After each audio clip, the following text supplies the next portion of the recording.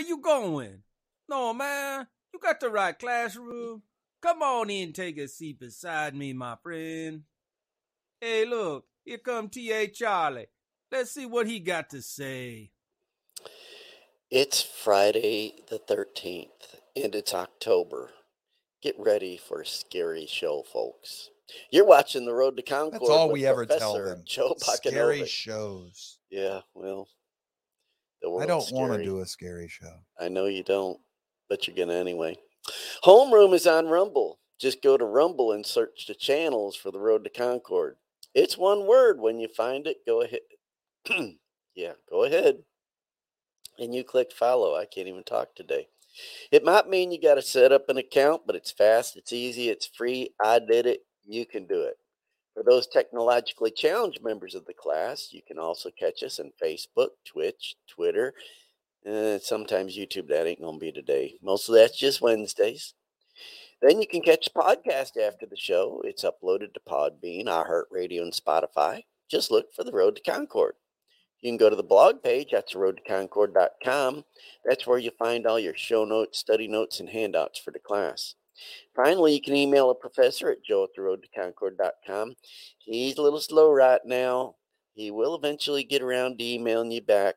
Yeah, I know there's a couple in there. You're waiting on them. Phones are on today, 229-469-0335, but only for registered numbers. Yeah, Dodo Cops, you got to be registered. They ain't going to work no more.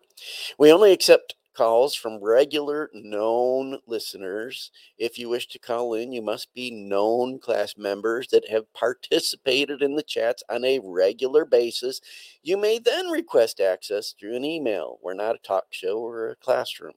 If you find our classes helpful, please click the thumbs up, like, subscribe, and share it with those you think could benefit from it. Warn them. Warn them. Joe is an acquired taste. If you haven't been here before, you will find that out today. This show is listener sponsored because nobody else will provide us any advertising. So that's why we're not limited in the content we provide for you. Probably because I'm an acquired taste. Yeah, that too.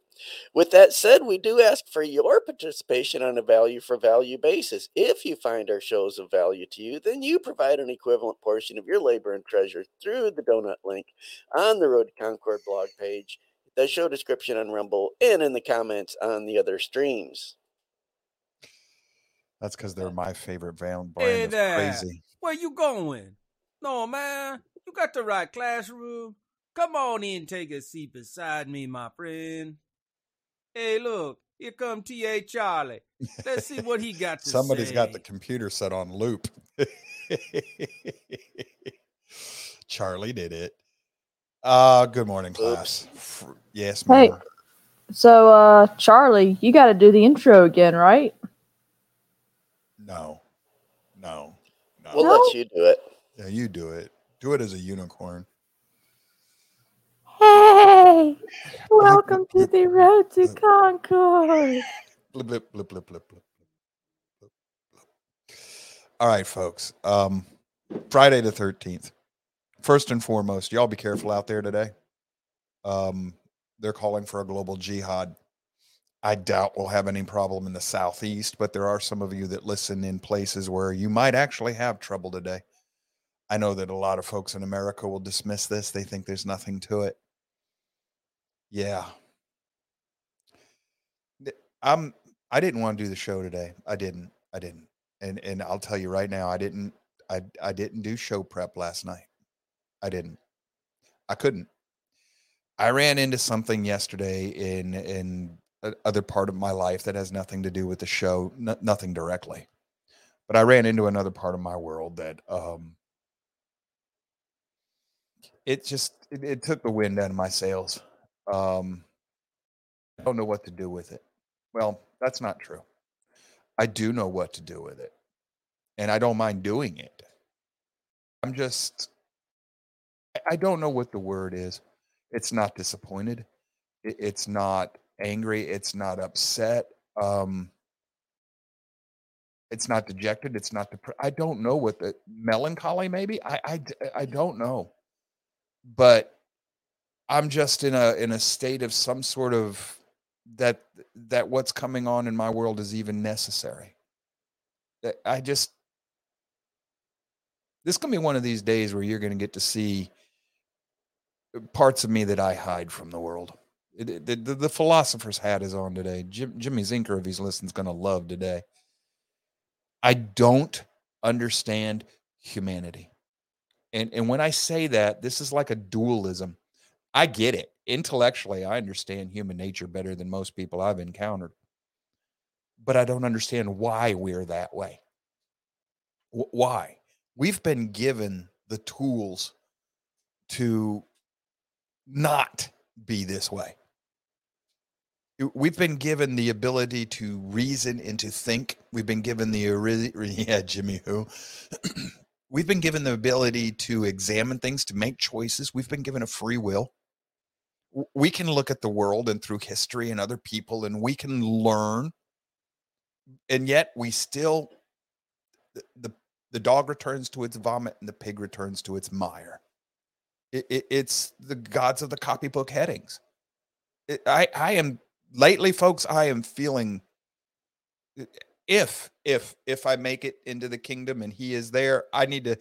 Paul's one of the first guys I want to see after I meet the Creator, but I've got to go talk to Solomon because I'm going to be like, I get it, dude. I got it. It's all vanity. It's all chasing after the wind. And that's because we never learn. I ran into something on Facebook. Oh, jeez. I got a friend of mine who recently just ditched Facebook. He's done it before. I don't know how long he'll stay gone this time, but see, he's trying to do what I'm talking about. He's trying to use his brain and say, this stuff's bad for me. I got to quit. So he turned it off. And the last message is, if you're my true friend, you know how to get a hold of me. And I do. I've known him for 20 something years, almost 30 now. I know how to get a hold of him. I don't need Facebook to call him. So he's actually trying to do what it is I'm realizing I need to start doing. You know, why the heck are y'all here? I'm serious, man. I got enough trouble with the man in my own mirror. And what the heck are y'all listening to me for? Y'all crazier than I am. But to that extent, I turn on Facebook and I ran into something yesterday. One of my friends wrote something that another friend of mine had put together. And I'm going to show it to you. No names. I took the names out of this. So if you happen to know who is in all of this, good, fine. Keep it to yourself. I'm not outing anybody here. This isn't about that person. This is about the thinking behind this. Because on the surface, you're going to go, yeah, right. That's right. It's accurate. This is profound. There's more to this. So let me just set this up. I'm going to let you see it. I'll put myself down in the corner here. All right, here we go. This is whether you realize it or not, the world we live in is an illusion. He's got Morpheus there from the Matrix movies. And he writes, he says, whether we realize it or not, the world we live in is an illusion. The world we live in every day is an elaborately constructed lie, fabricated to give us a false sense of control and keep us distracted. I know, it sounds crazy. It says, it's like what adults do for children to create a softer version of the world so that children are not mortified by how things really are out there. The world that we live in keeps us so busy, and when we do have free time, it's mostly consisting of seeking out various types of entertainment and food. It's what ancient Rome used to call giving people circuses and cake. Something to pacify the masses so that the elites could run the empire while we were pleasantly distracted. The world we live in mostly consists of having selective programming and distractions, living under the illusion that we are in control. Nothing could be further from the truth. There are, in fact, serious situations that are going on behind the scenes that we may not be aware of. This is people groups conspiring together, people groups controlling resources, people groups controlling technologies, people groups controlling governments, people groups controlling politics, people groups controlling religions, yes, including Christianity, people groups controlling wars, people groups controlling our health, people groups controlling the media, people groups controlling the narrative. This is people groups controlling our fabricated world. This fake world has been pulled over our eyes to keep us from asking the bigger questions, such as, How much would it take to push us into full out end of the world situation like World War III or Armageddon? We have been so sheltered, we have been programmed to think that nothing like that could ever happen to us. No one is really ever really thinks that anything bad will happen to them until it does. Most of our major wars and major disasters that have hit humanity in the past came at a time when we were, for the most part, unaware. And after it does happen, everyone says the same thing. How did they not know this was going to happen? Even if we can pull the curtain off and show people this real world that has been hidden from the 99% of the people who will just put the curtain back into place and go back to their TikToks and skinny vanilla lattes and the illusion that nothing bad is ever going to happen to them. He says it's just human nature, I suppose. Ignorance is bliss. Therefore, knowledge is pain, and we avoid pain at all costs. With all that said, this thing going on in Israel right now is actually more significant than we think. He says, according to the Bible, Israel is the focal point of all prophecy, specifically the sacred space of the holy city, Jerusalem. As this war continues to develop, just know that this evil that surrounds Israel is nothing to take lightly. There is more going on here than most of us could know. This is Yahweh bless. God bless. Okay, I got it. Seems good, doesn't it? There's a problem with it. It's not true. It's true on the surface, but it's not true ultimately. You're not under the world is not an illusion.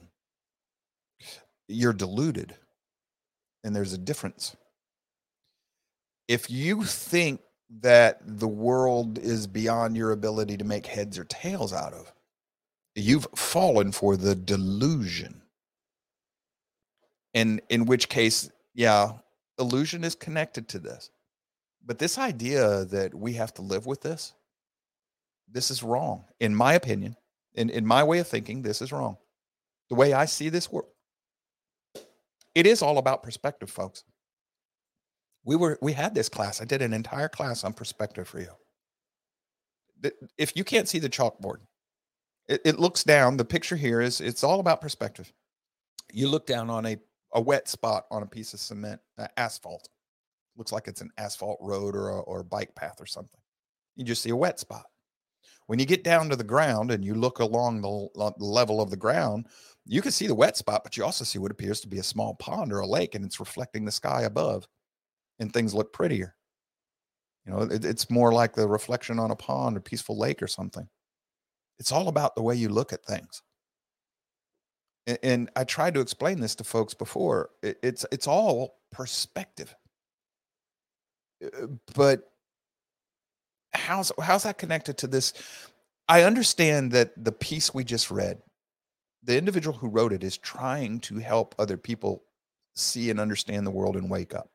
I get the intent. I know the author. I know the intent. But when I look at it, and please forgive me, I don't mean insult, and I don't mean to grandize myself. That's not the point. I'm trying to this is fire's hot, water's wet type of talking. It just is. When I read that, I saw muddled thinking. You're on to it, but you haven't put it in proper order because you didn't dig deep enough. The person who wrote it didn't get to the lowest common denominator.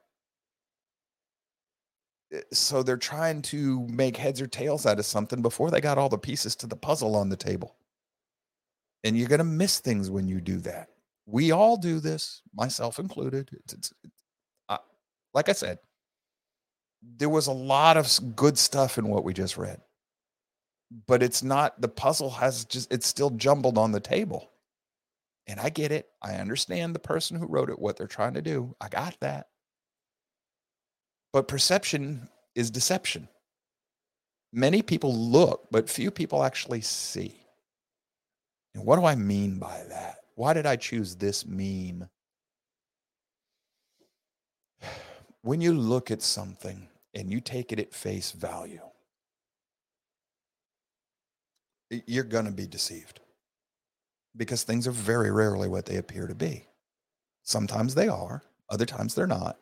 But when you look and all you do is take something at face value, you haven't taken the time to look deeper to make sure that what you're seeing is what's there. That's what I'm saying. You didn't examine it. You didn't really look at it. You just took it on face value, on the surface. Some people who look past that, they see a little bit more, but they don't really look down deep. I once had it explained to me like a glass bottom boat. If you look at the surface of the water from the shore, all you see is the surface of the water. But if you're on top of a boat, you can look down into it a little ways. Okay, you looked a little ways into it. If you're in a glass bottom boat, sometimes you can see all the way to the bottom of the water. That's really digging down into it. So when you want to examine a situation or something that you see or whatever the issue or subject is that comes up, take it on face value, just see the surface of the water. You got no idea what's underneath there. You think it's water. It might not be. Might be something else going on here. It might not be a lake. I have no idea. It's just a hasty illustration. You get up closer to it, you can look down into it a little bit, peer down into it. You might see a fish swimming or a rock or a stick or something. Whatever. Or on the shallowest parts of the water, you might be able to see the bottom. But when you're out in the middle of the lake or pond or river, or whatever it is, in a glass bottom boat, you can see everything down there. How deeply do you examine things? Say, well, Joe, there's so much to examine. Eat the elephant one bite at a time. This is why I tell you, you've got to have a worldview. You got to put these things together. You've got to be grounded. Whatever language you want me to use, fill it in for me. But your perception can be and is deception if you don't understand why you're looking at it from that perspective. Well, you know me. Definitions, right? An illusion. An erroneous perception of reality.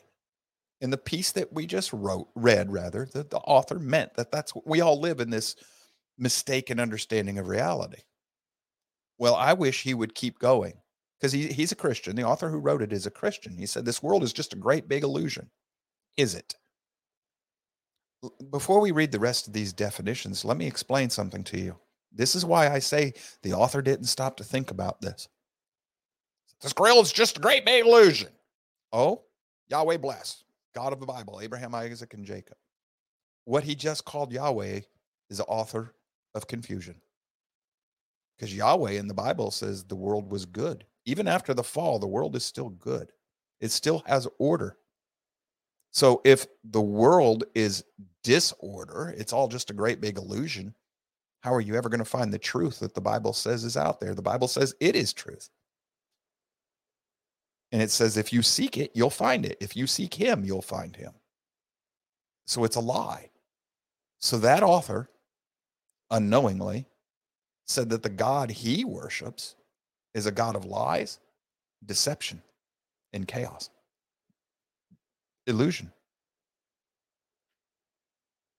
I have a problem with that.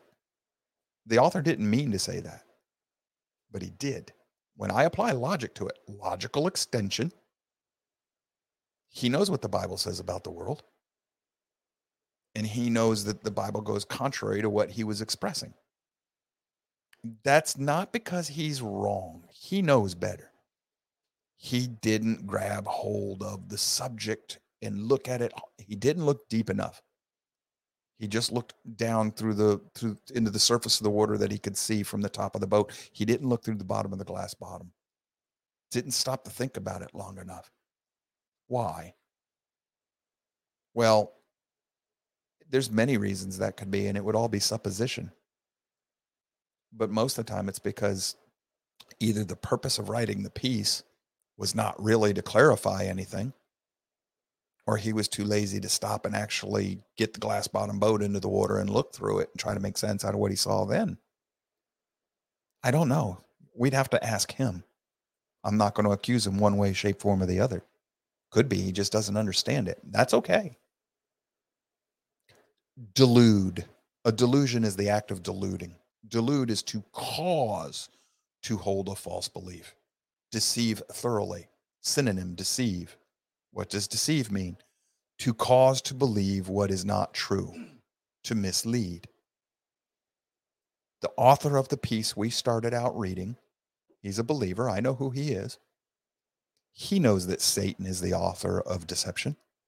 He knows this.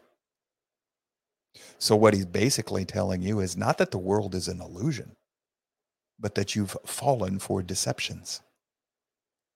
Had he put that way, he might have helped those who can have ears to hear. The way he wrote it, he added to the deception. He didn't clarify the issue. He didn't dig down to the bedrock. He didn't look for the meaning of the things underneath what he was talking about. We all do this, myself included. We do it hastily. I do it to y'all all the time without ever meaning to, because I assume you've done the same homework I have. And people do it to me from time to time because they're into things other than what I am. They assume that I know it when I don't. We do this all the time. I got in trouble with that with my wife this very morning. Yes, you did. So folks, it's a dual. There's two of us in this. When we say something hastily without thinking about it and we don't make it as clear as we can, that's on us.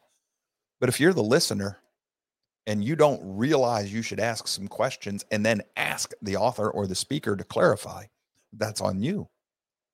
So if you misunderstand, well, there's more than one way this could have been taken. Let's question them.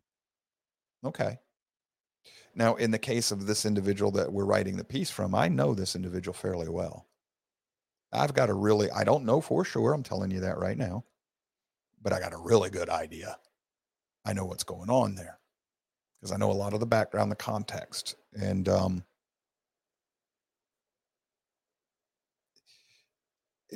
still, if I could, I'd ask him why he didn't slow down and do more. But right now, the author and he doesn't want to talk to me. So I'm going to leave him be because I'm respecting his wishes.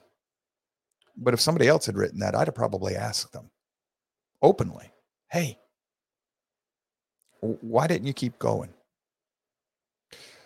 So let's keep going. Perspective is all about how you see the world. That's what he's talking about. That's what he's trying to talk about. What part of it do you look at? Well, for me, I believe most people are kind of like this picture. They look through the frame. That's the world. That's the part of the world that they're busy with every day in their day-to-day lives. And that's cool. And I know a lot of people who will look at the rest of this picture. They look to the sides. Now, I like those people a little bit more. Don't get me wrong. I like the frame picture people too. But I like the people who want to look outside the frame a little bit as well. But the ones I really love are the ones who are trying to put that 360 degree, panoramic, Ultramax or IMAX type video together. Because that's me. I'm going to have to turn around and look and see what's behind me, man. And I like to see the whole picture as best I can see it. I'm not claiming nothing special. I like to see the whole picture as best I can understand, best I can see it, best I can understand it. But too many of us are satisfied with that little frame picture. Well, what if the thing that's coming to kill you is just to the right or left of that frame? And then when it's finally in the frame, it's on top of you and it's too late to do anything about it. That's kind of like the part of what, like I said, the piece we read. And if you're just joining us, we read something from Facebook a little while ago to start the show. It even says, how did they not see this coming? Because they were happy to look through that picture frame all the time and never look to the left or the right, or maybe turn around and look behind them. Remember when I started the show out, I says, I'm disappointed with people. How did we not see World War II coming? I'm serious about that. And I don't mean, well, why didn't we read Mein Kampf and take Hitler at his word for his threats? That's one way. But how did you not see the Versailles Treaty and the crap that was motivating it behind in Woodrow Wilson's desire to punish Germany? How did you not see that and realize that that was setting the stage for World War II? I knew anybody with a lick of comprehension of history and human nature could have looked at the Versailles Treaty and said, well, we're going to have trouble with Germany in the future because they're not going to abide by this thing for long. They can't. It will impoverish them forever, which is exactly what Woodrow Wilson was trying to do. Wilson thought that the Germans would willingly submit to being peasants in Europe for the rest of eternity because they would have never paid off the war debt, not the way it was written. Well, the Germans weren't going to do that. The Teutonic people, Wilson was an idiot. And I do mean, in this case, he was foolish. He should have seen this coming. Anybody who understood what was going on there and politically and human nature-wise knew World War II was coming. So what's going on in the world in Israel right now? Oh my gosh. How can you not see this coming? Well, why didn't they see this coming? Because you believed the little picture frame that you had painted for yourself. Or the people who didn't see this coming, they believed that. They shrunk the picture frame to suit the window they wanted, and they believed it. I saw it coming.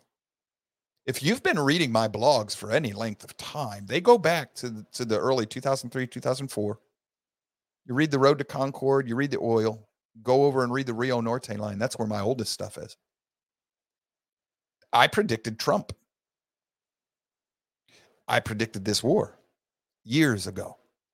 I'm not a prophet. I'm not. I know human nature. I know history. I looked at what we were doing. Easy peasy. This is what's going to happen. Not in details. I didn't tell you exactly it was going to be COVID or whatever. I told you he was going to run into a crisis. Trump was not ideologically grounded, so he's going to run into a crisis and he's going to choose wrong. He's going to choose in a way that's going to hurt the country rather than help it. And he did. And the people who played him or who he played along with, it's all perspective, depends on how you want to look at it. They knew what was going on. And if they played him, they knew exactly how to play him. And if he was playing along, he made it look like he was being used as a dupe. Okay, that's not illusion, that's delusion. Either way you go, somebody's trying to deceive you. You've got to figure out which. So how is it you don't see the war in the Middle East coming? Because you don't care. Ultimately, you don't. Until the little piece of the picture that you're looking through, until this piece of the picture here, until the rhinoceros, is off there to the right by that other little tree off to the right outside the picture frame. It's a rhinoceros coming to get you. And he runs. And until he is in the picture about to hit you in the nose, you don't see him. Where'd he come from? He's been coming all along, Jack. The financial crisis we're in. Well, nobody warned us. Glenn Beck's been warning you for 10 years. He's been accurate. This AI crisis, Glenn Beck was warning you about that for 10 years, and he's been accurate. Timeline's wrong, but he told you that. He's been warning you. You didn't bother listening. The constitutional crisis we're in, people have been telling you about that for 40, 50, 60, 70 years. We didn't bother. I'm not going to act until it's inside my picture frame. Well, congratulations. It's too late to act. You're going to get run over. Rhino is going to run you over. Boom, boom, boom. Your speed bump. Now, if you'd have been looking outside of your picture, make your life a little bit bigger. Pay attention to the world around you. Situational awareness. Maybe you'd have seen the rhino coming. We should have seen Israel coming. Israel should have seen Israel coming. Well, it was an intelligence failure, Joe. No, it wasn't. No, it wasn't. It's a political failure because the political idiots over there are too busy believing the lies they tell themselves. Comment on a board from Clay Taylor, Toller, rather. People are too complacent. Yes. Complacent, lazy, self-interested, self-absorbed. That human nature thing again. But why? Because this will eventually bite you in the butt personally. Every one of us has been hit by that rhinoceros or elephant coming and running up at us from outside of our picture frame that we weren't paying attention to. And if we had been, we'd have seen it coming. Or if we learn from other people's mistakes, we could structure our life in such a way that when the elephant or the rhinoceros does suddenly pop into the picture, all we've got to do is step to one side or the other because we built a wall in front of us. We've lived in such a way that when these problems do show up, we've prepared for them. Nobody's doing any of that. And now we're all running around like a bunch of chickens with our head cut off, yelling, somebody got to do something. And that's when the Woodrow freaking Wilsons of the world are in heaven, because they'll step forward with their solution. And their solution is just more mess. Because the whole Constitution was written in such a way to force the United States government to slow down and be deliberate. And what have they been trying to do ever since? Let's make it work faster. Well, that serves the tyrant, because nobody stops to think and look down. We didn't get the glass bottom boat out. Look what the problem is so we can actually fix it. It's because we don't want to fix the problem. That's part of what that piece we read about was. That piece was not written to fix the problem. I'm not going to tell you why it was written. I know why it was written. It was not written to help anybody understand or fix this problem. You have to expand your picture frame, folks. You got to look outside what's off to the left and right. Sometimes you even have to turn around. You've got to be aware, and you've got to look past the surface. Excuse me. Now, what's going on over in Israel? It's a 6, it's a 9, it's a 6, it's a 9, it's a 6, it's a 9. Depends on where you're standing, right? Hamas, Islam. One's good, one's bad. Evil. Which side's evil? Evil is morally bad or wrong, wicked. So which side is wicked? Is it Hamas or is it Israel? And I didn't realize this, but just now, coincidentally, red is only evil if you're a Christian. If you're an Arab, that's a color of good. Well, if you're Muslim. So I didn't realize that what we have here is one of the colors of Islam on the right and one of the colors of white and blue of Israel on the left, evil on the right, Hamas rather, whatever. You know what I'm getting at. I'm getting myself confused in my head because my brain's ahead of my mouth. But the picture's perfect. The picture's perfect. Which side's evil? If I'm with Hamas, the red side thinks the white side's evil. If I'm with Israel, the red side could be evil. Aaron might be both. No. That's outside the definition of evil. Which side's morally right? Which side's morally wrong? This is a case of dig deeper. Yes, we know that all human beings do a little right and a little wrong all the time. But which side is shooting for the correct target? Not whether or not you hit the target. Which side has the correct target of right and wrong in mind? If we look at this just politically, okay, I'm not trying to make a value judgment at this moment, but if we say that this picture over here on our right, on the right of your screen, the red side of the face, that's going to be Hamas. The picture on the left is going to be Israel. Okay. Hamas wants to destroy all Jews. That's their stated goal. So politically, they're in a war against an entire people, genocide. And it's a religious political war. On the left, Israel has shown a willingness to negotiate, compromise, give up, protect the people on the right, Hamas. Yes, the Arab people, the Muslim people in Israel have just as many rights as you and I do. They're allowed to vote, own property, run their businesses. They have civil protections. They're Israeli citizens. Okay, that's a whole different paradigm. And all Israel wants, and they have demonstrated it by what they have done in history, that they just want to live peacefully. Which side is moral? You know, Dennis Prager with Prager University has a video out that's very good. One side wants the other side dead. Mm-hmm. I'll see if I can find a link for it. I'll throw it up there. Okay. It's very good. Now, how do you negotiate with people that want you dead and you just want to find a way to live with them? So which side? Which side's evil? This is not a rhetorical question. I'm asking you to choose. I saw a picture last night of a movie theater in Dearborn, Michigan. And the people in there are all having a party waving Palestinian flags. Well, they're in America now. They're supposed to be Americans. And they're siding with Palestine.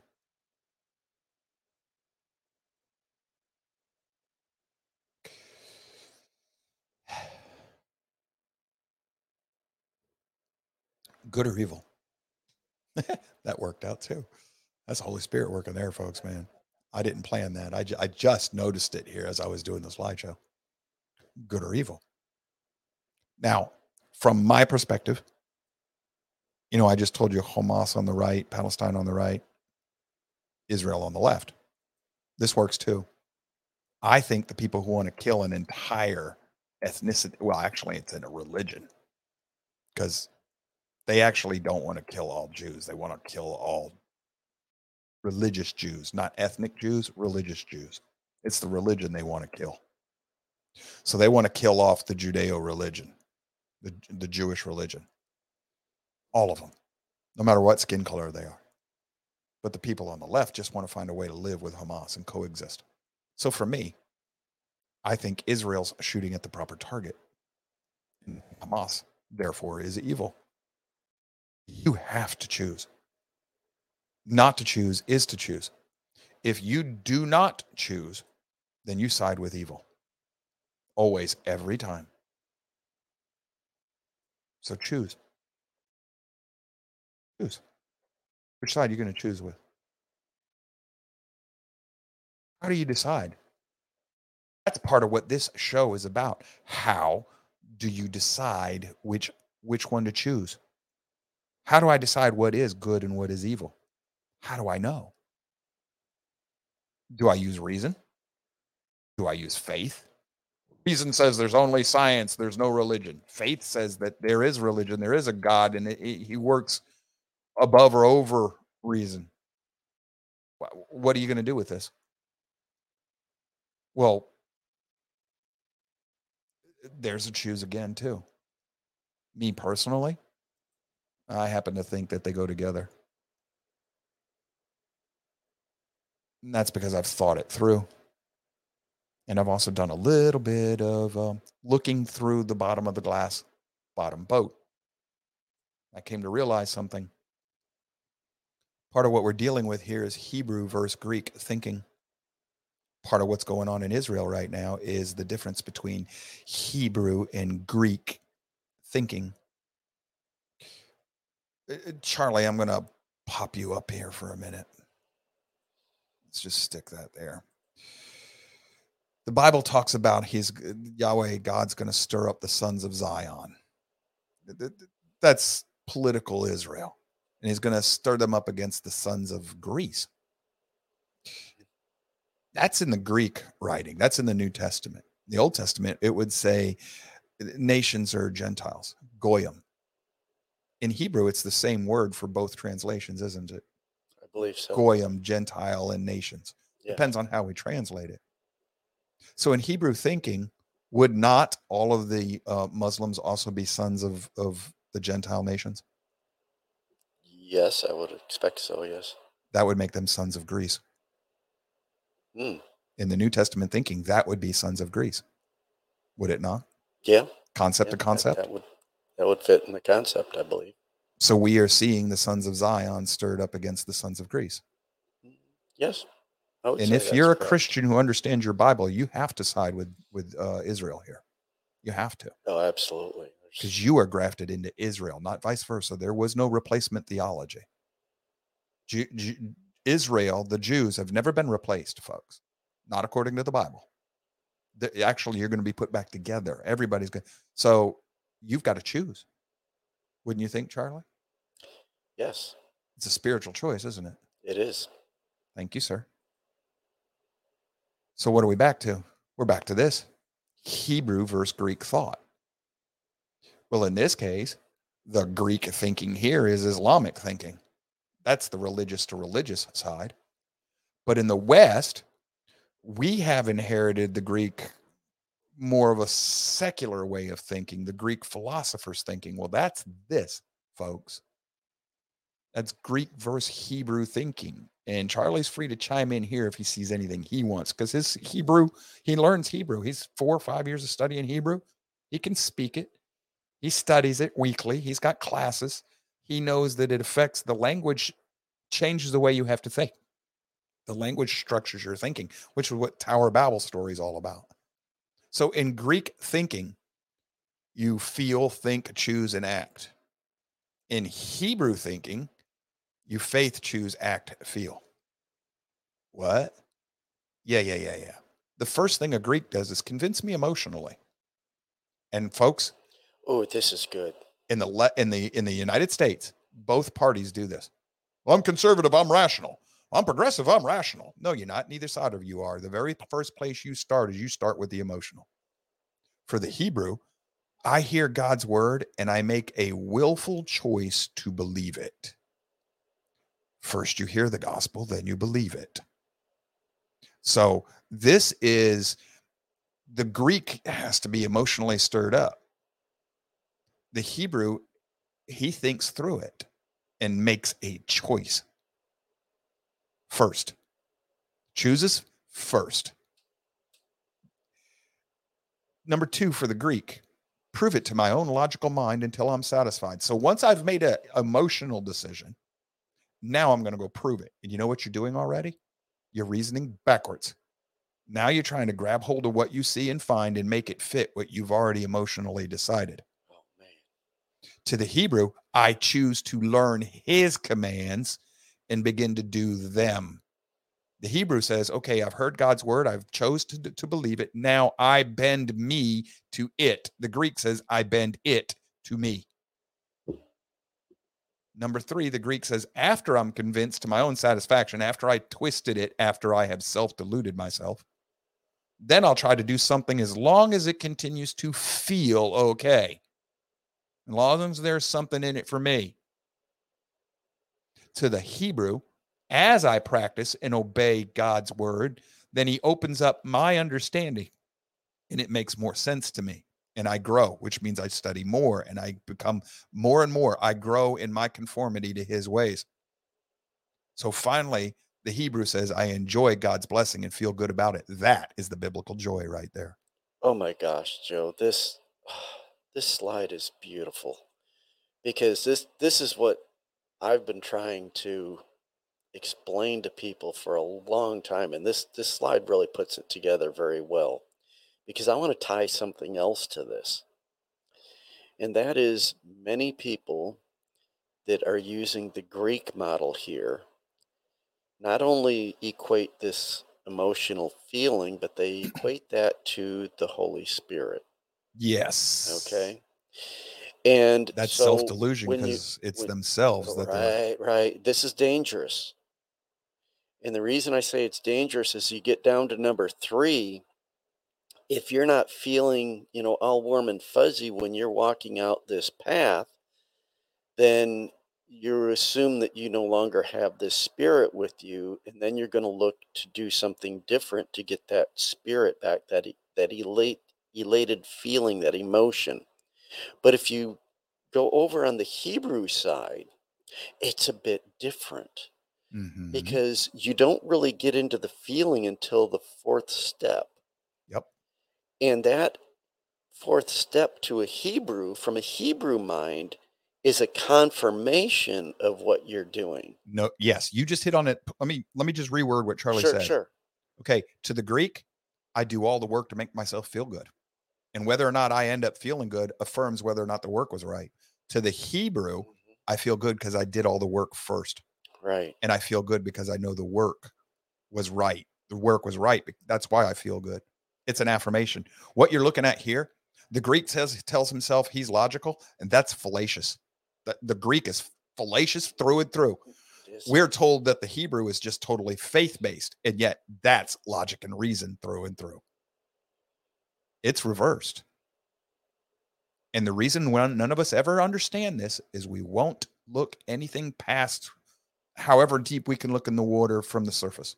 And when you're working through the Hebrew model in steps 1, 2, and 3, you may not have much of this warm, fuzzy feeling, but so people will accuse you of not having the Spirit. But if you don't have the Spirit, you won't go through steps 1, 2, and 3 Correct. at all. That's my, because if you look even at the scriptures, it says that, Abraham was considered righteous because of what he did. Let me change this not up, what folks. He felt. Let's say we're going to do this politically. On the left, that's progressive thinking. And this is why they're so jump around from one to another. Okay, I got this one belief and I'm no longer feeling good. They'll go look for another belief. They hop around because it's all about making themselves feel good. Now, on the right, if I'm logically based, not the emotional progressive, if I'm logically based, I look to the world and I start figuring out the truth, and I understand there's rules of logic. So I'm going to choose to pursue capital T truth using the rules of logic, and I work through them and I practice them in my life, weeding out fallacious understanding over and over again. Finally, I come to the good feeling of knowing that what I believe is rooted in having been worked through. Here's another way to look at this too, Joe. This is all perspective work that we're doing. The Hebrew side is grounded. Yes, there's a foundation. They're grounded. They're founded. They have a foundation. The Greek side keeps looking for the next crisis so that it can deal with it, to get that emotional, elated feeling that, that's I an solved addict. the crisis. The thinking on the left is addictive. It's an addiction. Oh yes, beautiful, beautiful. I love this slide. This. Oh man, Jimmy, chime in if you want on this one. But on the right, it's not just, now we're looking at Greek thinking versus Hebrew thinking. I know this is a religious slide, but notice what I've done, folks. I've taken this to politics. I've taken this to reason. I've taken this to emotionalism. This applies to everything. This is your whole world here. You have to choose. Choose. Notice this time we've got left, right. The people on the left are the ones who always want to control everything. Because if you can't control it, you can't get that high you're looking for. So those are your Karens. Those are your control freaks. The ones on the right realize, hey, man, I'm not in charge. And the more I learn, the more I'm going to realize I don't know. Right. So the harder you study, the less you know, the less you're certain about. But what you are certain about, you rock steady, solid. No, it's true. You know it. We were talking on Worship Wednesday about, going back to the very basics. And, and I was talking a little bit, I think I talked briefly on the show saying, sometimes we got to mow down and just raise our entire belief system and go down to bedrock and start from scratch and build it brick by brick. Examine each brick before you even put it in place and make sure, okay, look at from all the sides, make sure this is a good quality brick and it's going to be strong and it's, everything's right with that brick before you even put it down. And then keep doing that as you go along. And sometimes you got to go back and take out some of those bricks because you find out, that brick wasn't quite as good as I thought it was. And that's the way we got to build our foundation. If you're not doing that, oh my God. Oh, there we go. We got Jimmy. Good morning, Mr. Zinker. Hey, buddy. How are we doing today? Well, I was driving along and I saw the bat symbol up in the clouds. We are definitely signaling you today, Jimmy.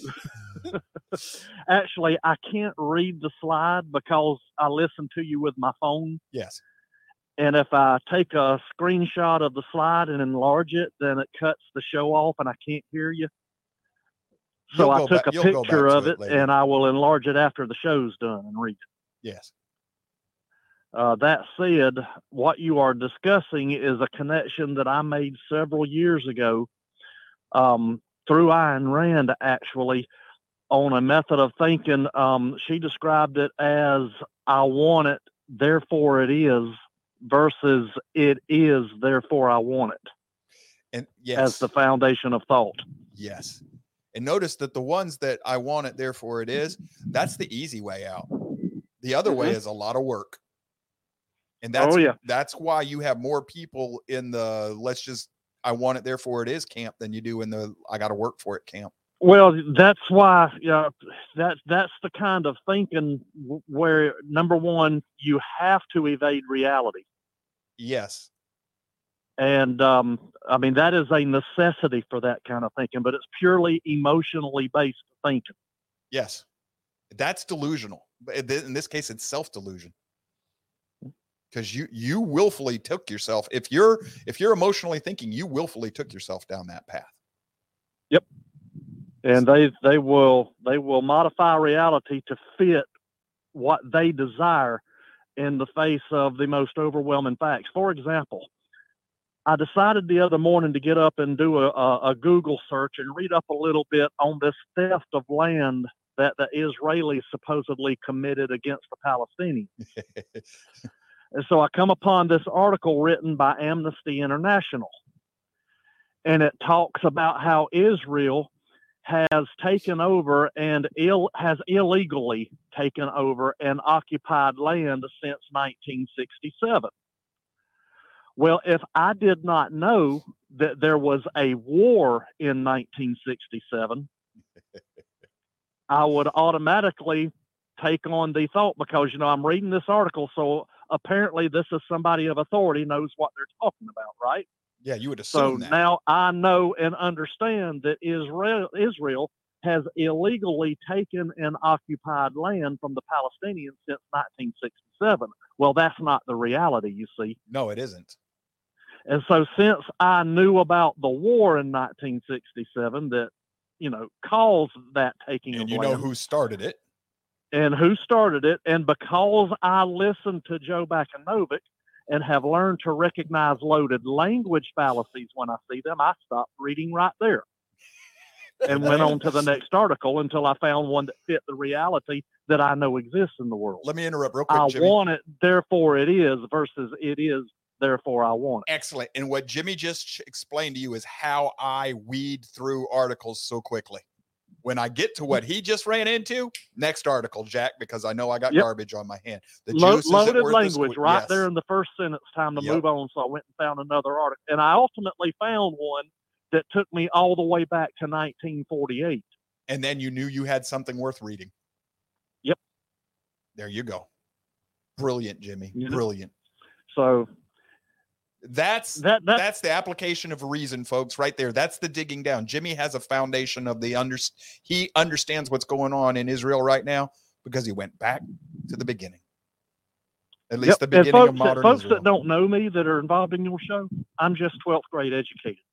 Yeah, Jimmy's self-taught, folks. For his logic and reasoning, he's self-taught. And that's because many paths to one truth. You'll find it. I'm 59 years old, and when I was 42, reading Ayn Rand, and Joe and I have a lot of back and forth about Ayn Rand. This is why I lean on her so heavy.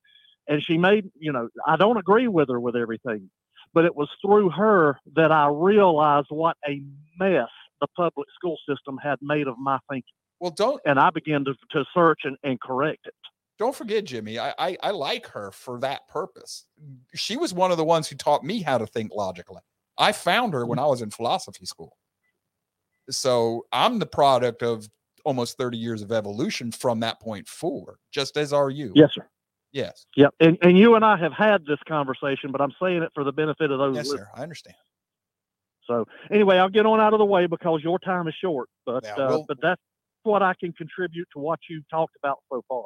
Thank you, sir. I appreciate the call. Thank you. And you know something, I want to say something. We don't take a lot of calls on this show, but this is the kind of call we like on this show because this isn't a talk show. This is a classroom. And when Jimmy calls, he usually has I can say he always has something of substance to contribute to the class. So that's why we don't have a lot of calls. We've had some really good calls, people who disagreed with me too. Oh, yes. Early on, we did. That too, but yeah, let me say something else in response to that. In case there's somebody listening that says, well, I don't know enough to do what Jimmy just did, therefore I can't call in. No, I imagine Joe is looking for honest questioning also. Amen Absolutely. to that. Yes. Absolutely. Yes. So call in. Just don't talk about the snake. We all know it's there, right. And some of us know why. Amen to that one. Thank you, Jimmy. All right, y'all take care. Thanks, Thank you, Jimmy. See you later. All right, let me get back onto this and see if I can wrap up where I was going with this before the hour, so that we can do something different in the next hour. All right, back to the Greek Hebrew thinking. So, in the age of information, what Jimmy was just telling you, ignorance is a choice. In this world, if you don't know something and you don't go find out, You chose that. Not to choose is to choose.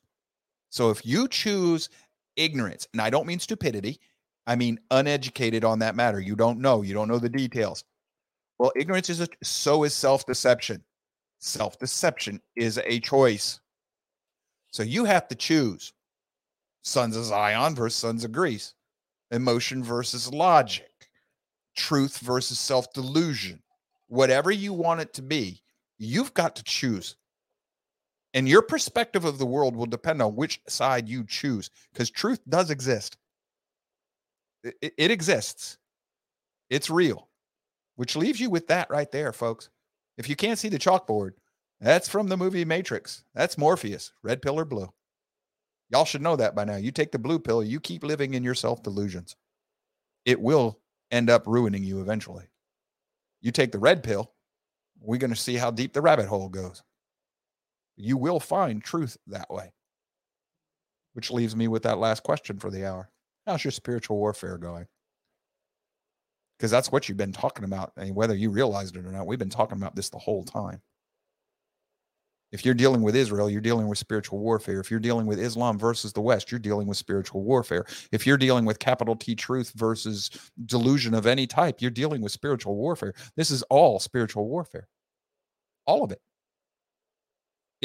This is part of what, this is why when I first met Ayn Rand, loved her, absolutely loved her. Brilliant logical mind, except that she's got a couple of really big fallacies woven in there. I didn't realize that until later on. And I still point people to Ayn Rand. To this day, I just give them a warning. Hey, look, she ignores the spiritual side of things. You can't do that.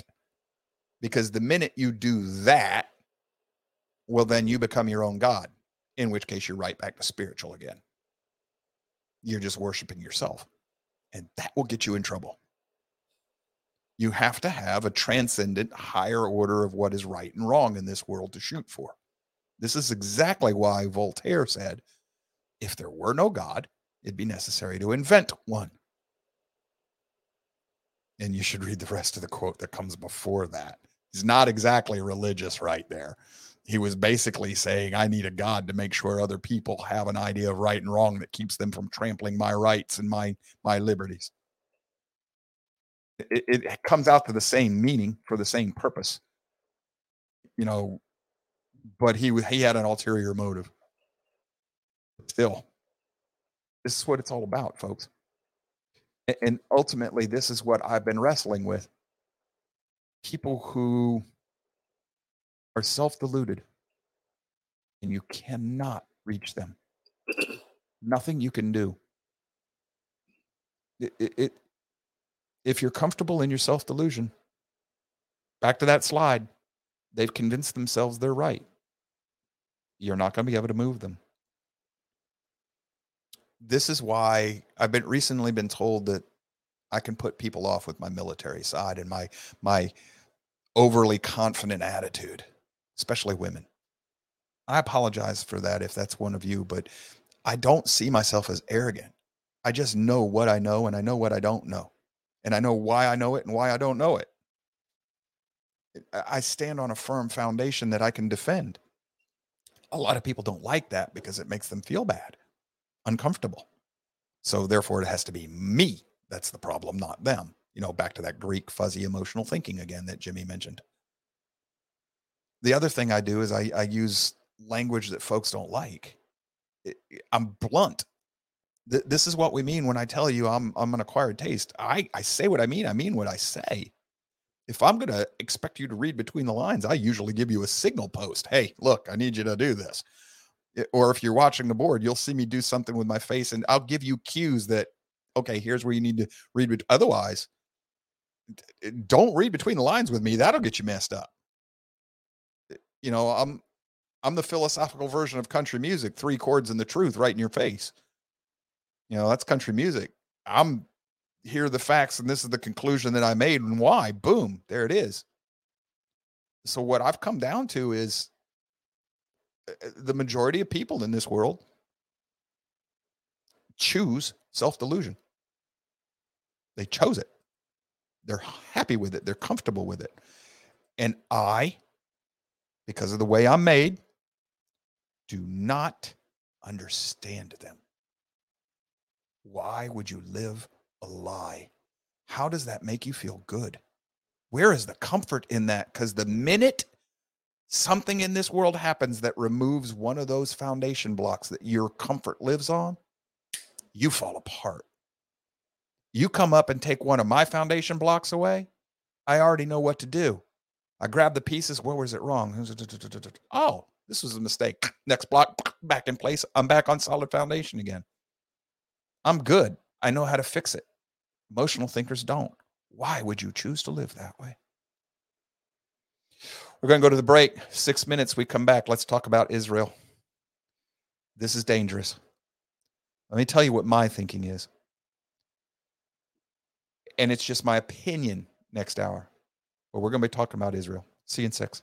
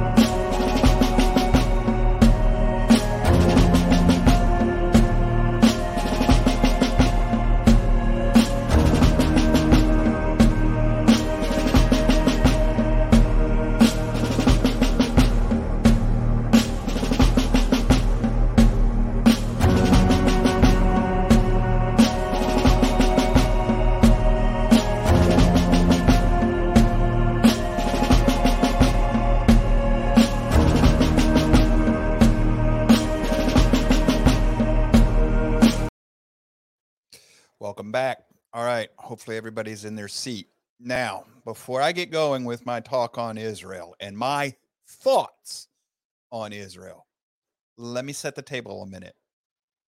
Where I'm about to go is not structured. It's going to be free thought, off the cuff, impromptu. So it's going to jump around a little bit and it's going to be swirled in there. If you have not been a regular listener, a lot of this is probably going to be like, what the heck is that? Ask the classmates. They'll fill you in on this. Charlie, Natasha, others will fill you in on this if you're not sure. But a lot of what I'm about to hit with you is going to build on everything I've ever shared with you. Because I'm looking at a big picture here. Things are tying together. First things first, what's going on in Israel? Israel they attacked again on a high holy day, a Jewish high holy day, a biblical high holy day, not Jewish, biblical.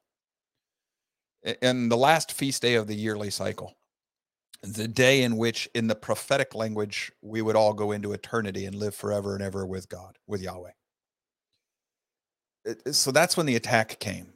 That's significant in and of itself. That was planned. They're also talking about how did they train that, Hamas is showing their training videos or where they train. It said, how did the Mossad miss this? How did U.S. intelligence miss this? Because Gaza, not very big, folks. It's about half the size of New York City. You figure I just look across the border and see them training. They didn't train in Gaza, folks. They trained in Iran or some other Muslim country that's sympathetic to this. That's simple. That's easy peasy, man. Why can't you figure this out? I'm going to just it's just an assumption on my part, but Iran's behind this. Shia Islam Hamas doesn't do anything without Iran's help. Iran funds them. So they're involved in all of this. I will not dismiss the fact that there's stories coming out I haven't shared with you yet. Monday's going to be a good day. We're going to talk nothing but Israel and the war and our hand in it, the United States. I got a hold of an article from military source. There's rumblings inside the United States Defense Department that we helped plan this attack on Israel. Aspects of our United States military and military intelligence actually helped coordinate, fund, and plan this, organize it. If that's the case, it's time for, we need another John Adams and a Patrick Henry. And we don't need a Jefferson this time. We need the firebrands to get going again, because it's time to dissolve Washington, D.C. And like they like to say in the New York cop shows, forthwith. Legally. I didn't say anything about using force or sedition or use of arms. We've got legal means of doing this. But the attack in Israel, they just verified that Hamas did decapitate and burn babies, infants, little children. If I were still military age and still in shape, I'd be getting my passport today. I'd be on my way to Israel to volunteer. Like a friend of mine says, I'm just a glorified secretary. I'm ready to start making appointments. He says, Marines, just all we are is secretaries. We make appointments between the people on earth that need to meet their maker and their maker. And this one, you read between the lines. We send you on to the great Valhalla to make that appointment. I'm ready to make appointments. I watched, for the very first time, I sat down last night with my wife and started watching some of what's going on over there in Israel right now. Some of the videos were played. Ben Shapiro's been playing some of them. Glenn Beck played some of them. They were horrific. If you have not been paying attention, Netanyahu is warning the world that what is about to happen is going to be catastrophic to Hamas. Now, he has an English and a Hebrew version of this. The English version is that, what you're about to see, we're going to remember for a long time. In the Hebrew, he said it will be remembered for every generation hereon. That is strong language. That's biblical type language. I expect that we're about to see Israel wipe out Hamas with a ground invasion of Gaza. And I mean wipe them out. They're not going to take prisoners. What is going to probably happen, in my estimation, is you're going to see the PLO and every other radical Islamic whatever front group, because these are all front groups for Shia Islam, for Iran, basically. But you're going to see a front group invade from Lebanon and maybe the Golan Heights and several. They're going to try and put a 2 or 3 front war on Israel. If this happens, Israel is going to get stretched to the limit.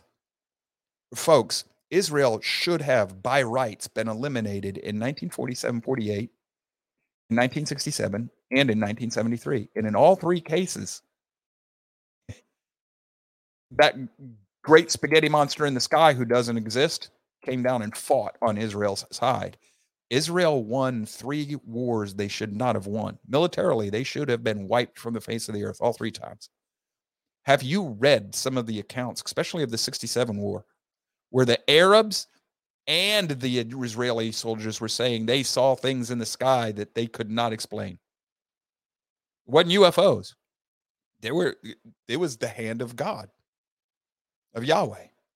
Have you read the Arab articles from the last Intifada where they were writing that Yahweh fights on Israel's side, saying that their missiles would literally stop in midair and fall to the ground? They were running into invisible barriers. This is the Muslim, the Arab Muslim armies saying that this was happening to them in their newspapers. People will be like, well, there's no such thing as God and this spiritual stuff is nuts. It's happening right now. You see it. The other side admits it's happening.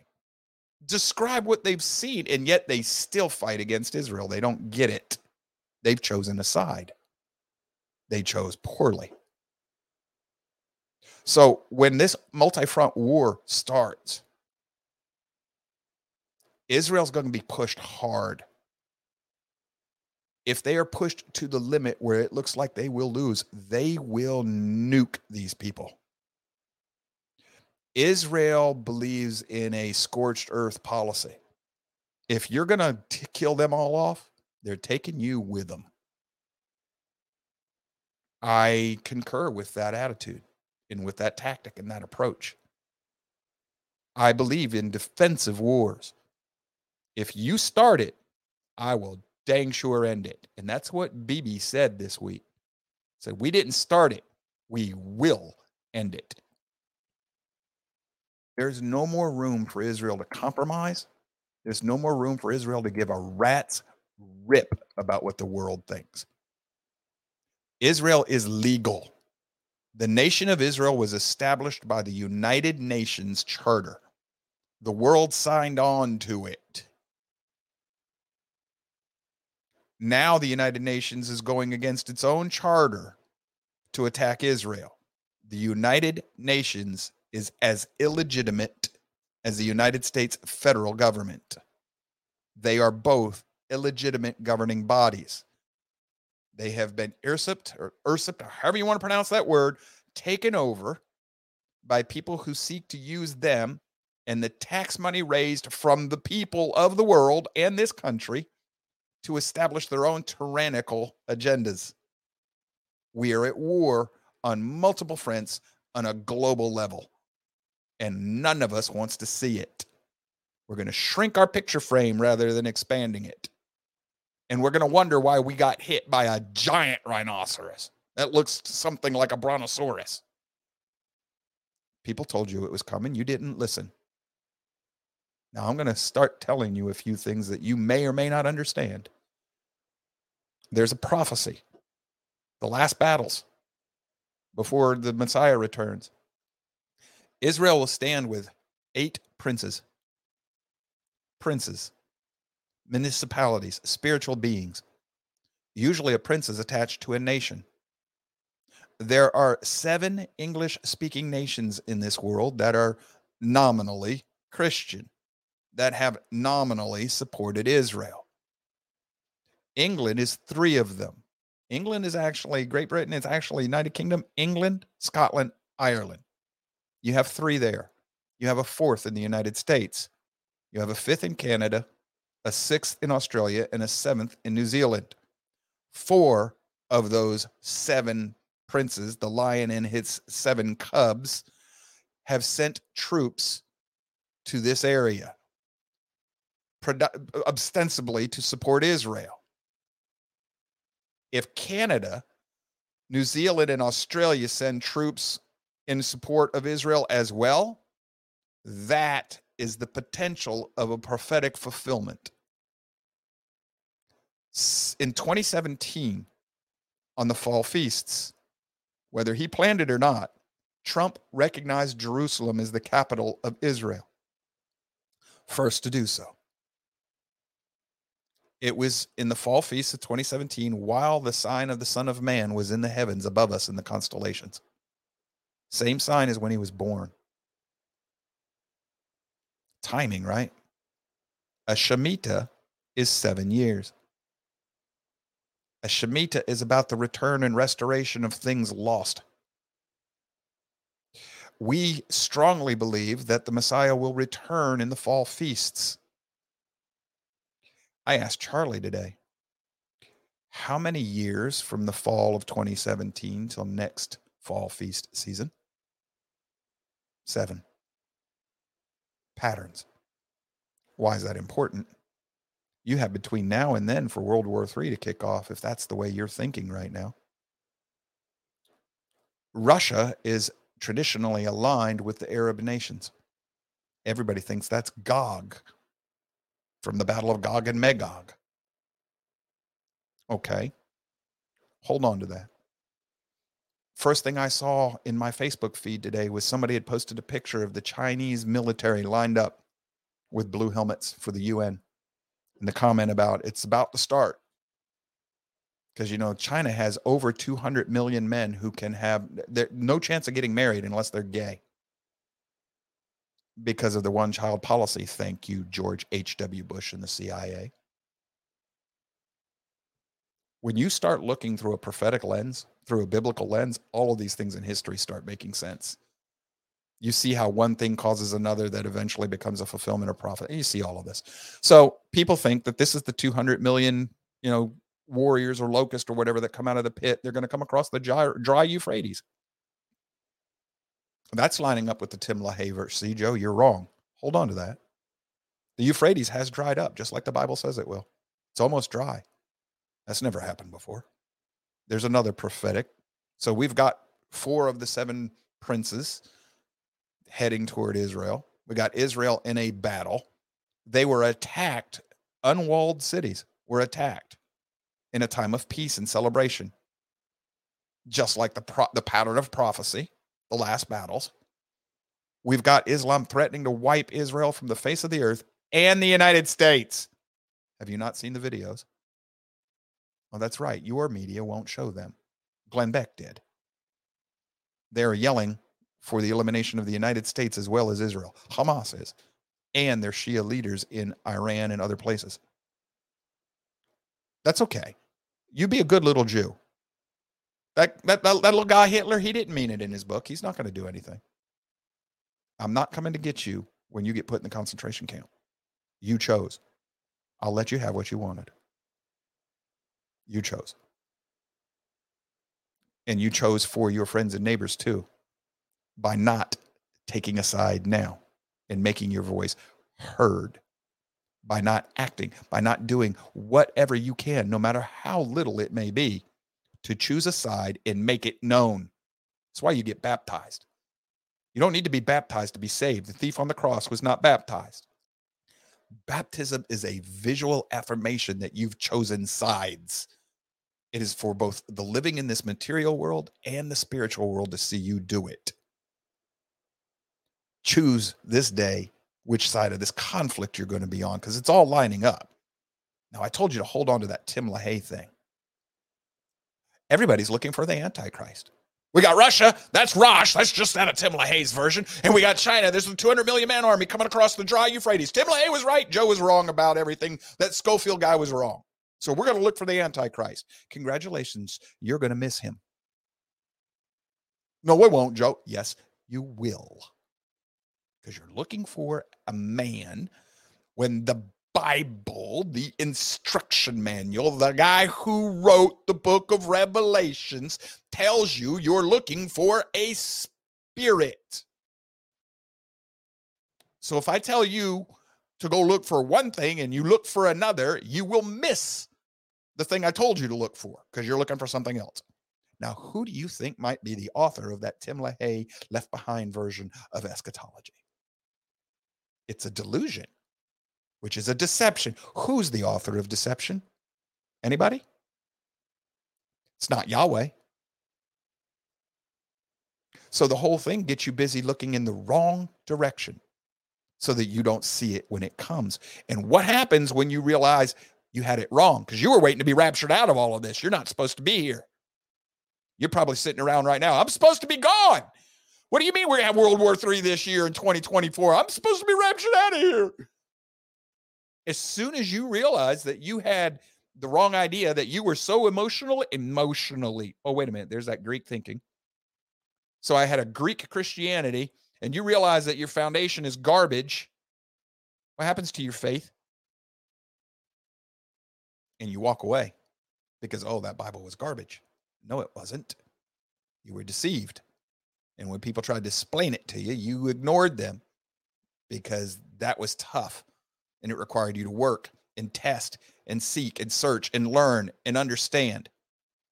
It required you to become Hebrew in your thinking. Hebrew just means crossed over from the Greek way to the God way of thinking, Yahweh's way of thinking, of acting, of living. Israel just means, I don't know what the Hebrew word is, but I know El is Elohim, God. Is Ra, or whatever, wrestles with, Charlie? You got any help here for me? That's exactly it. Wrestles with. Okay, wrestles with El. Wrestles or struggles with. Yeah. Well, that doesn't mean you fight against him. It means you're trying to understand him. So whether you're Christian or Jew, you're Israel if you're trying to understand Yahweh, the God of the Bible, and obey him and follow him. Well, there's no obedience, Joe. You better read that stupid book again. And I don't mean stupid in that way. I mean stupid in the way you're thinking about it. From stem to stern, it's about showing that you are part of his kingdom by the way you act. It's just that your actions don't earn your way into the kingdom. It's a relationship thing. It's perspective. It's all how you look at it. Are you looking at it as a Greek or a Hebrew? So what am I looking at in Israel? I am looking at a potential for a mess. And we got something going on this time that we've never had before. 48, 67, 73. The caliphate didn't exist. The vestiges of it do now. Thank you, Barack Obama, and whoever else is behind the scenes that we don't see. And the United States is still working in that direction. That hasn't happened before. So we have new variables in this equation. And we've got absolute morons in charge of our political and military apparatus who have zero idea of what they're dealing with because they think they're using Islam. I got a little news flash for you folks. When your spiritual Elohim is you and you're fighting against the spirit that we call Allah, you're going to lose to him. So the secular world, you will get bowled over by the forces that are under the control of that actual unclean spirit. You're not capable of fighting a spirit. So he's going to direct his people in a way you've got no understanding how to deal with. So progressives, Republicans, and Democrats, you will lose. Yes, I'm telling you, Satan will beat you. You dang skippy, he will. Choose wisely, boys and girls. Secular, Islamic, some version of the Bible. Get your butt on a side. There's no middle ground here anymore.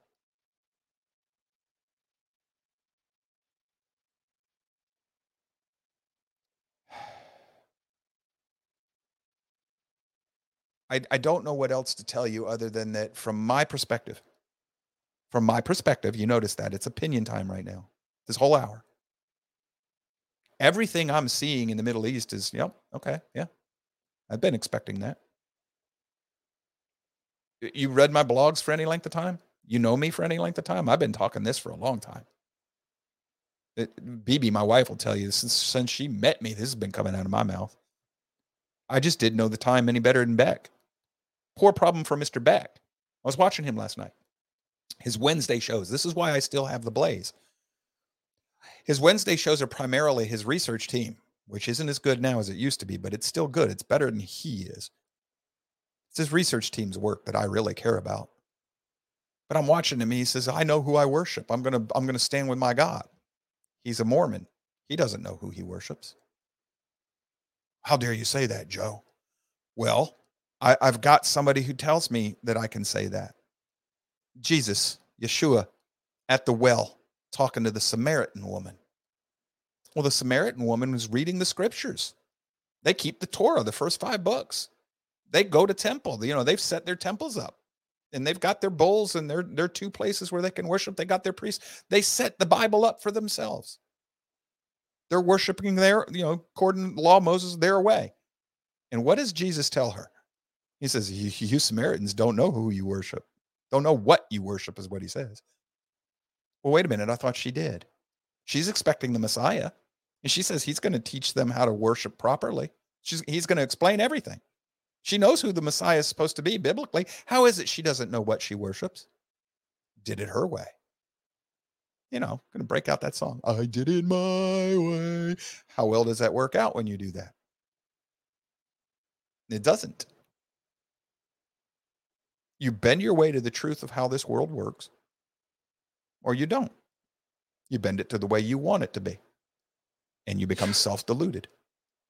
It's very simple. It's work. If you're going to go with the truth, it's work. And you're going to have to come to grips with things that a lot of us aren't going to want to come to grips with. What do you mean I'm not God? You're not. There is no God. You want to bet? You're watching him at work right now in the world. What's happening to the United States? This is prophetic. We are following the patterns of the Bible, step for step for step for step. Go read Jonathan Cahn's books. I'm not going to read them. Then listen to him, for crying out loud. Get him on audio. That's going to cost money. Then live ignorantly and leave me the heck alone. You chose it. Go away. Off to the concentration camp with you. I'm going to let you have what you wanted. See, Joe, you're evil. Very Greek of you. Made you feel upset, so now it's got to be my fault. Just like what you think God sends you to hell. No, he doesn't. You do. He gives you what you chose. You chose that? Okay, off you go. I warned you what the results was. You decided. Off you go.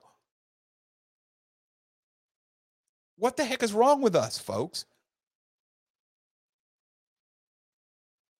So, Israel.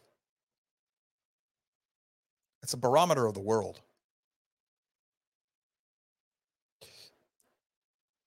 The fulfillment of prophecy. Everybody thinks it's Jesus. Yes, he is. You live in a time with the second greatest fulfillment of prophecy in the history of the world. Tell me when another time when a nation that was lost to the world history came back in the same place with the same people, speaking the same language and the same culture as Israel did. That is unique. It has never happened anywhere in the world before, ever. That's why the Bible says, where has it been heard that such a thing can happen? And yet it did. It did on Jubilee years. Exactly like the pattern of the scriptures tell us what we should have expected. It happened. They've never lost a war. They never will. Not from this point forward. Bible says they won't. So you have this fulfillment of prophecy, something that mankind has never known. And you ignore the book that said it'll happen 2,500, 3,500 years ago. And it's very specific. It's not applicable to your interpretation to make it fit that way. It says the nation will be born in one night. And it was. It says the people will come back, and they did. It says the land will go from a desert to one of the most fruitful things the world knows. And it has. Everything that we're told will happen from the resurrected nation of Israel has or is happening. And we ignore it. Why? Because it feels good to do that. Otherwise, we got to think like a Hebrew. And that requires work. And it means we got to deny ourselves the wants that make us feel good. And we got to start learning to do it somebody else's way. In other words, we've got to wrestle with the same choice that Adam and Eve had in the garden. And we keep wanting to choose the fruit. I want the knowledge to make me just like God. Isn't that what the progressive says ultimately? Have you read their writings? Once we learn enough, science teaches us everything we know to be like God. Yeah. Well, that tree of knowledge didn't come with the tree of life. The tree of knowledge will lead to death. Whether it's a metaphor or not is irrelevant. The truth, the objective truth of the matter is, the more knowledge we learn, the more astray we go. Because it's diluted knowledge. We never stop to look and dig down deep so that we can understand what we think we know. It's like it was pointed out to me not too long ago. About every 20 years, science revolutionizes everything it thinks it knows. Why is that? Because every generation comes along and they want to make their mark in science. So they invent a new way of looking at it, a new perspective. And they make the facts fit their new perspective. They're Greek. And they tell themselves, look, I've learned more than the last generation did. No, you didn't. You just proved that Solomon is correct. Nothing new under the sun, same as it ever was. So once again, you've affirmed the Bible in the process of telling me you've discovered something new. You haven't. And I'm just explaining to you why I have to believe in the scriptures. Everything that I have learned about it has proven true. And everything it tells me about the way the world works and the way things are going to happen has proven true. And all the patterns in the Bible keep repeating in the world as I look at them. Part of natural law. I try to tell people until I'm blue in the face. It doesn't do me any good. I started the show telling you I'm dejected because I ran into something in my private life. I got a gentleman. He's read a book. A book. One. And he ran into an explanation that has more than one part to it. And he read the first part and stopped. And he's decided that this book and that one part of the explanation of the problem at hand is it. That's it. That's all there is to it. He's done. And everything that doesn't fit that, he rejects. I tried to explain to him, look, man, you got to look at the next part of the explanation. It tells you that you're wrong in this case. The thing you've decided to reject, you've rejected based on the wrong part of the explanation, the wrong part of the definition. So he's built an entire worldview on his choices. When the very book he's claiming as his authority for doing this tells him he's wrong. I can't get him to see it. Why? Because the minute he admits that he was wrong, that requires a level of self-humility that he's not capable of reaching right now. He has to admit, I goofed. I'm not God. I'm not perfect. I'm not infallible. I got no problem with that. You show me I'm wrong. Okay, I was wrong. Sorry. I'll fix it. Because my allegiance is to the truth, not to me. That's that Greek, Hebrew thinking again. The Hebrew's allegiance is to truth, capital T, truth. The Greek's thinking is to themselves. That's their allegiance to themselves, ultimately. And one of them, emotion's got nothing to do with it. The Hebrew is very Vulcan. And by the way, this is actually a Jewish symbol. So live long and prosper. Oh, not my opinion. Leonard Nimoy, I told you that's where he got it from. Who happens to be of Jewish descent. You know, live long and prosper hand sign. That's Hebrew. So logic, Hebrew. Well, no, Joe, that's faith. No, you don't understand the concepts because you're thinking like a Greek.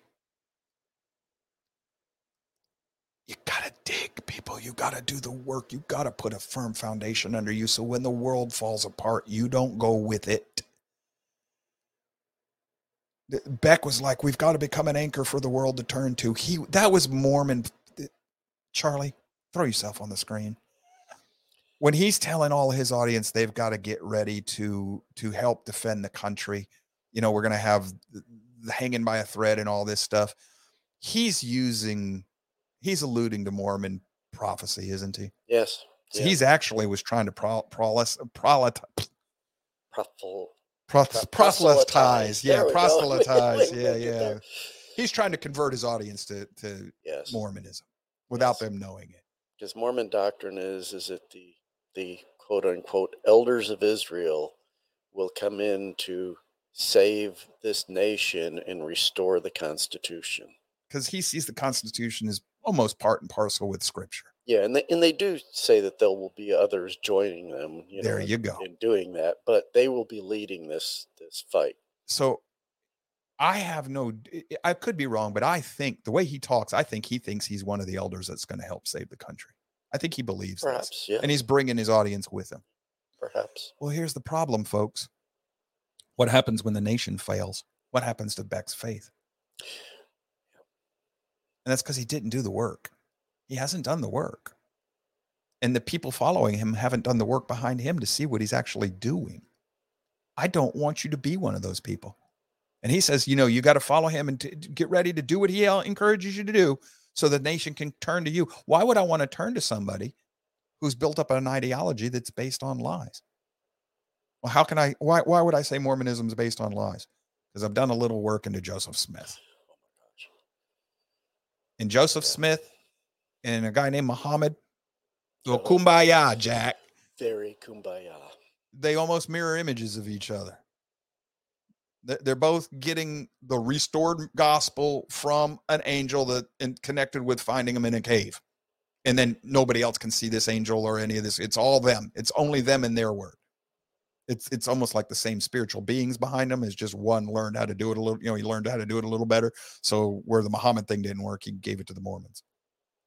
Or it worked so well with Muhammad, he gave it to the Mormons.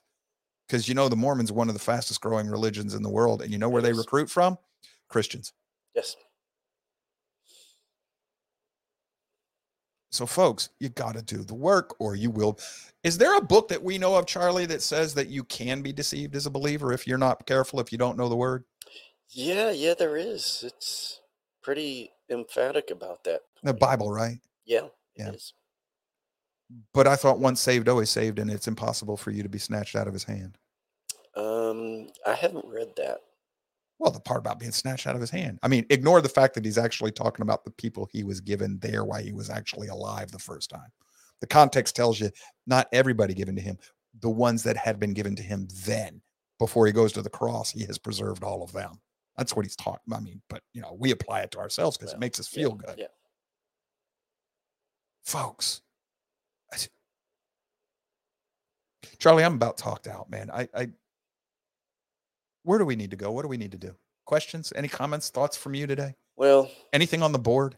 The only thing I've been thinking about as we go along is this all goes back to the very beginning. And you got two things that are there. One of them is, Adam, what did you do? Well, that woman. Me, it was that woman you gave me. Yeah. And the woman. Well, it was that serpent tricked me.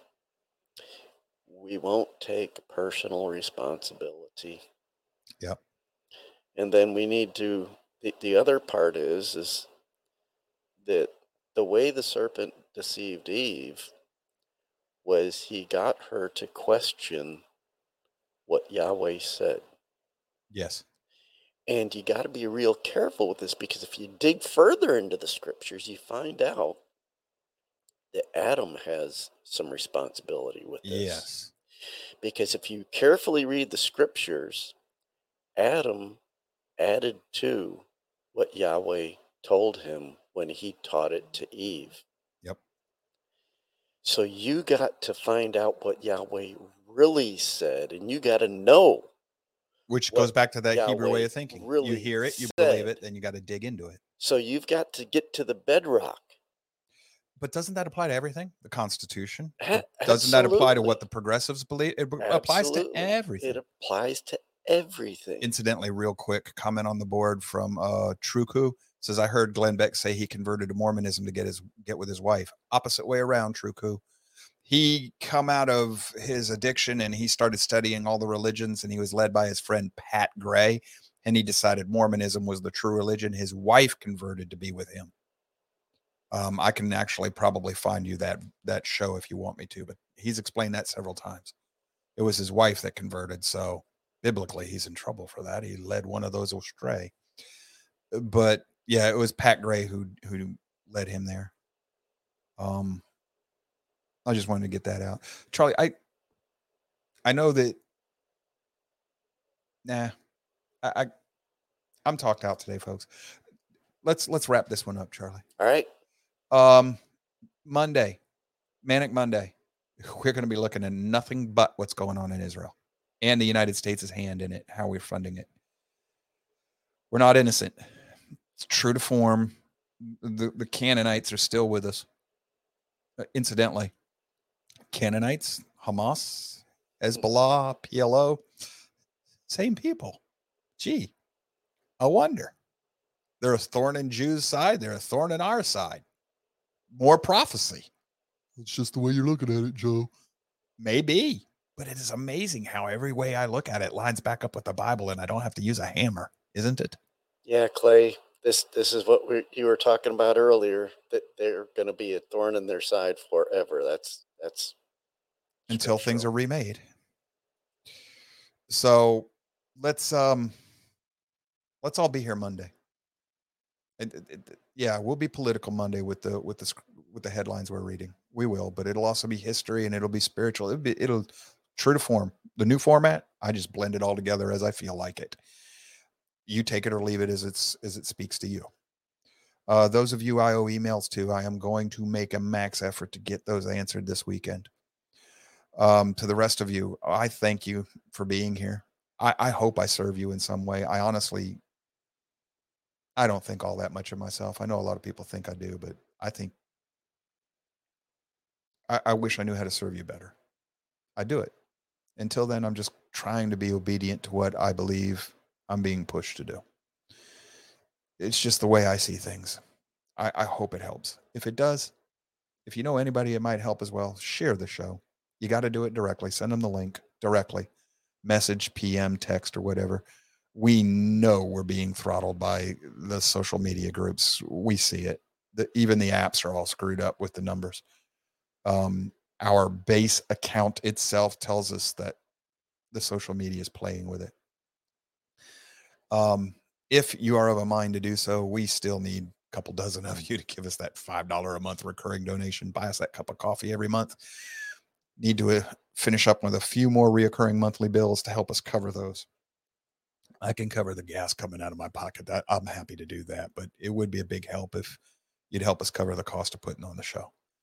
That's up to you. Only if you feel led. Just like if you feel led to do so, we do like seeing the up rumbles and the thumbs up signs. Lets us know that we did a good job that day. I don't care about talking to other people. From now on, the rumble up and the thumbs up sign, you're talking to me and Charlie and Natasha. You're telling us that we did okay that day. So I appreciate the time and the effort and all of y'all giving me this hour and 45 minutes of your day today, 2 hours every day. Thank you. Y'all stay safe. Take care of yourselves. Be careful out there right now. Dangerous world. Keep your eyes open. Look outside the frame. Make sure you don't get run over. See you Monday.